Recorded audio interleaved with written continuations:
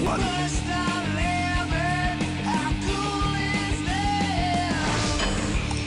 Welcome to How Cool Is This, the podcast about your ideas.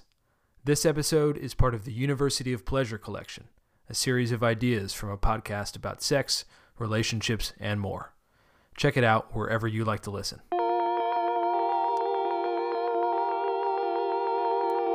Hi, I'm Dr. Tara Jansen, licensed psychologist and certified sex therapist. And I am Jeremiah James, and I have absolutely zero qualifications. But you're here with me. But I'm here with a doc, and we're from the University of Pleasure podcast. I couldn't find one on the internet, so I hope someone's working on it. But a subscription-based hub for finding ethical pornography. So ethical pornography is like a type of pornography in which you can assure that everyone's over the age of 18, people are being paid fair wages, that people there are consenting and doing it for their pleasure, enjoyment, right? Think of it like fair trade products, right? Like so that coffee. Yeah, like fair trade coffee, like that you know that the product that you're consuming is a product that has been created ethically. I say that because a lot of people with pornography have a lot of concerns or feelings of guilt that, maybe they're watching or using types of pornography that hasn't been made ethically, right? Or people have been endangered or, been put in bad positions. And so there are ethical pornography sites out there. Usually you'd have to buy a subscription to them as singles. You know what I mean? Right. However, having almost like a Netflix of ethical porn that like aggregates ethical pornography, just like Pornhub, or not Pornhub, like YouPorn or whatever, right? Right. Absolutely. And we've talked about this at the University of Pleasure podcast. So I'm interested to see, and I'm sure the doc is as well, what the gentleman at How Cool Is This thinks of that idea. How cool is that?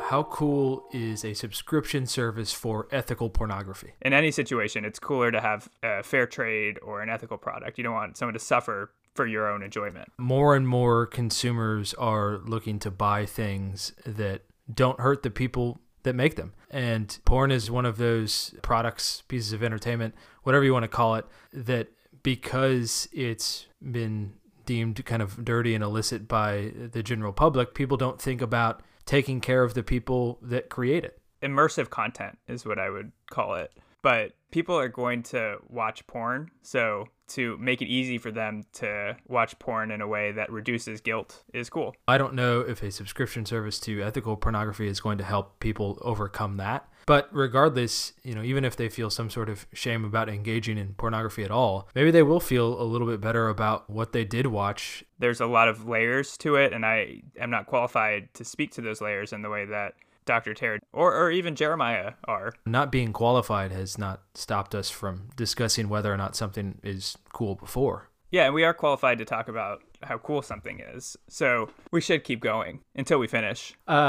Let's move past whether or not porn is cool. I think if you want to watch porn, the coolest way to do it is in the way that Dr. Jensen suggested. And not just because you are paying creators for their products and you're ensuring that your experience didn't come at the harm of another person, but also because if you're going to pay for a monthly subscription, you're saying, I am going to masturbate X amount of times per month. If I'm going to do that, then I want to do it this way, as opposed to, oops, I'm feeling horny again. I think being honest about your desires and your urges and what you're going to do to satisfy yourself is cool. I guess a lot of people just walk around pretending that they've never consumed that kind of content, and that's not necessarily the healthiest way to go through life. It seems like a cool move for 5 to 10% of the porn watching population. And then 80% of the porn watching population isn't even to a point where they can consider something like this. But that doesn't make it less cool.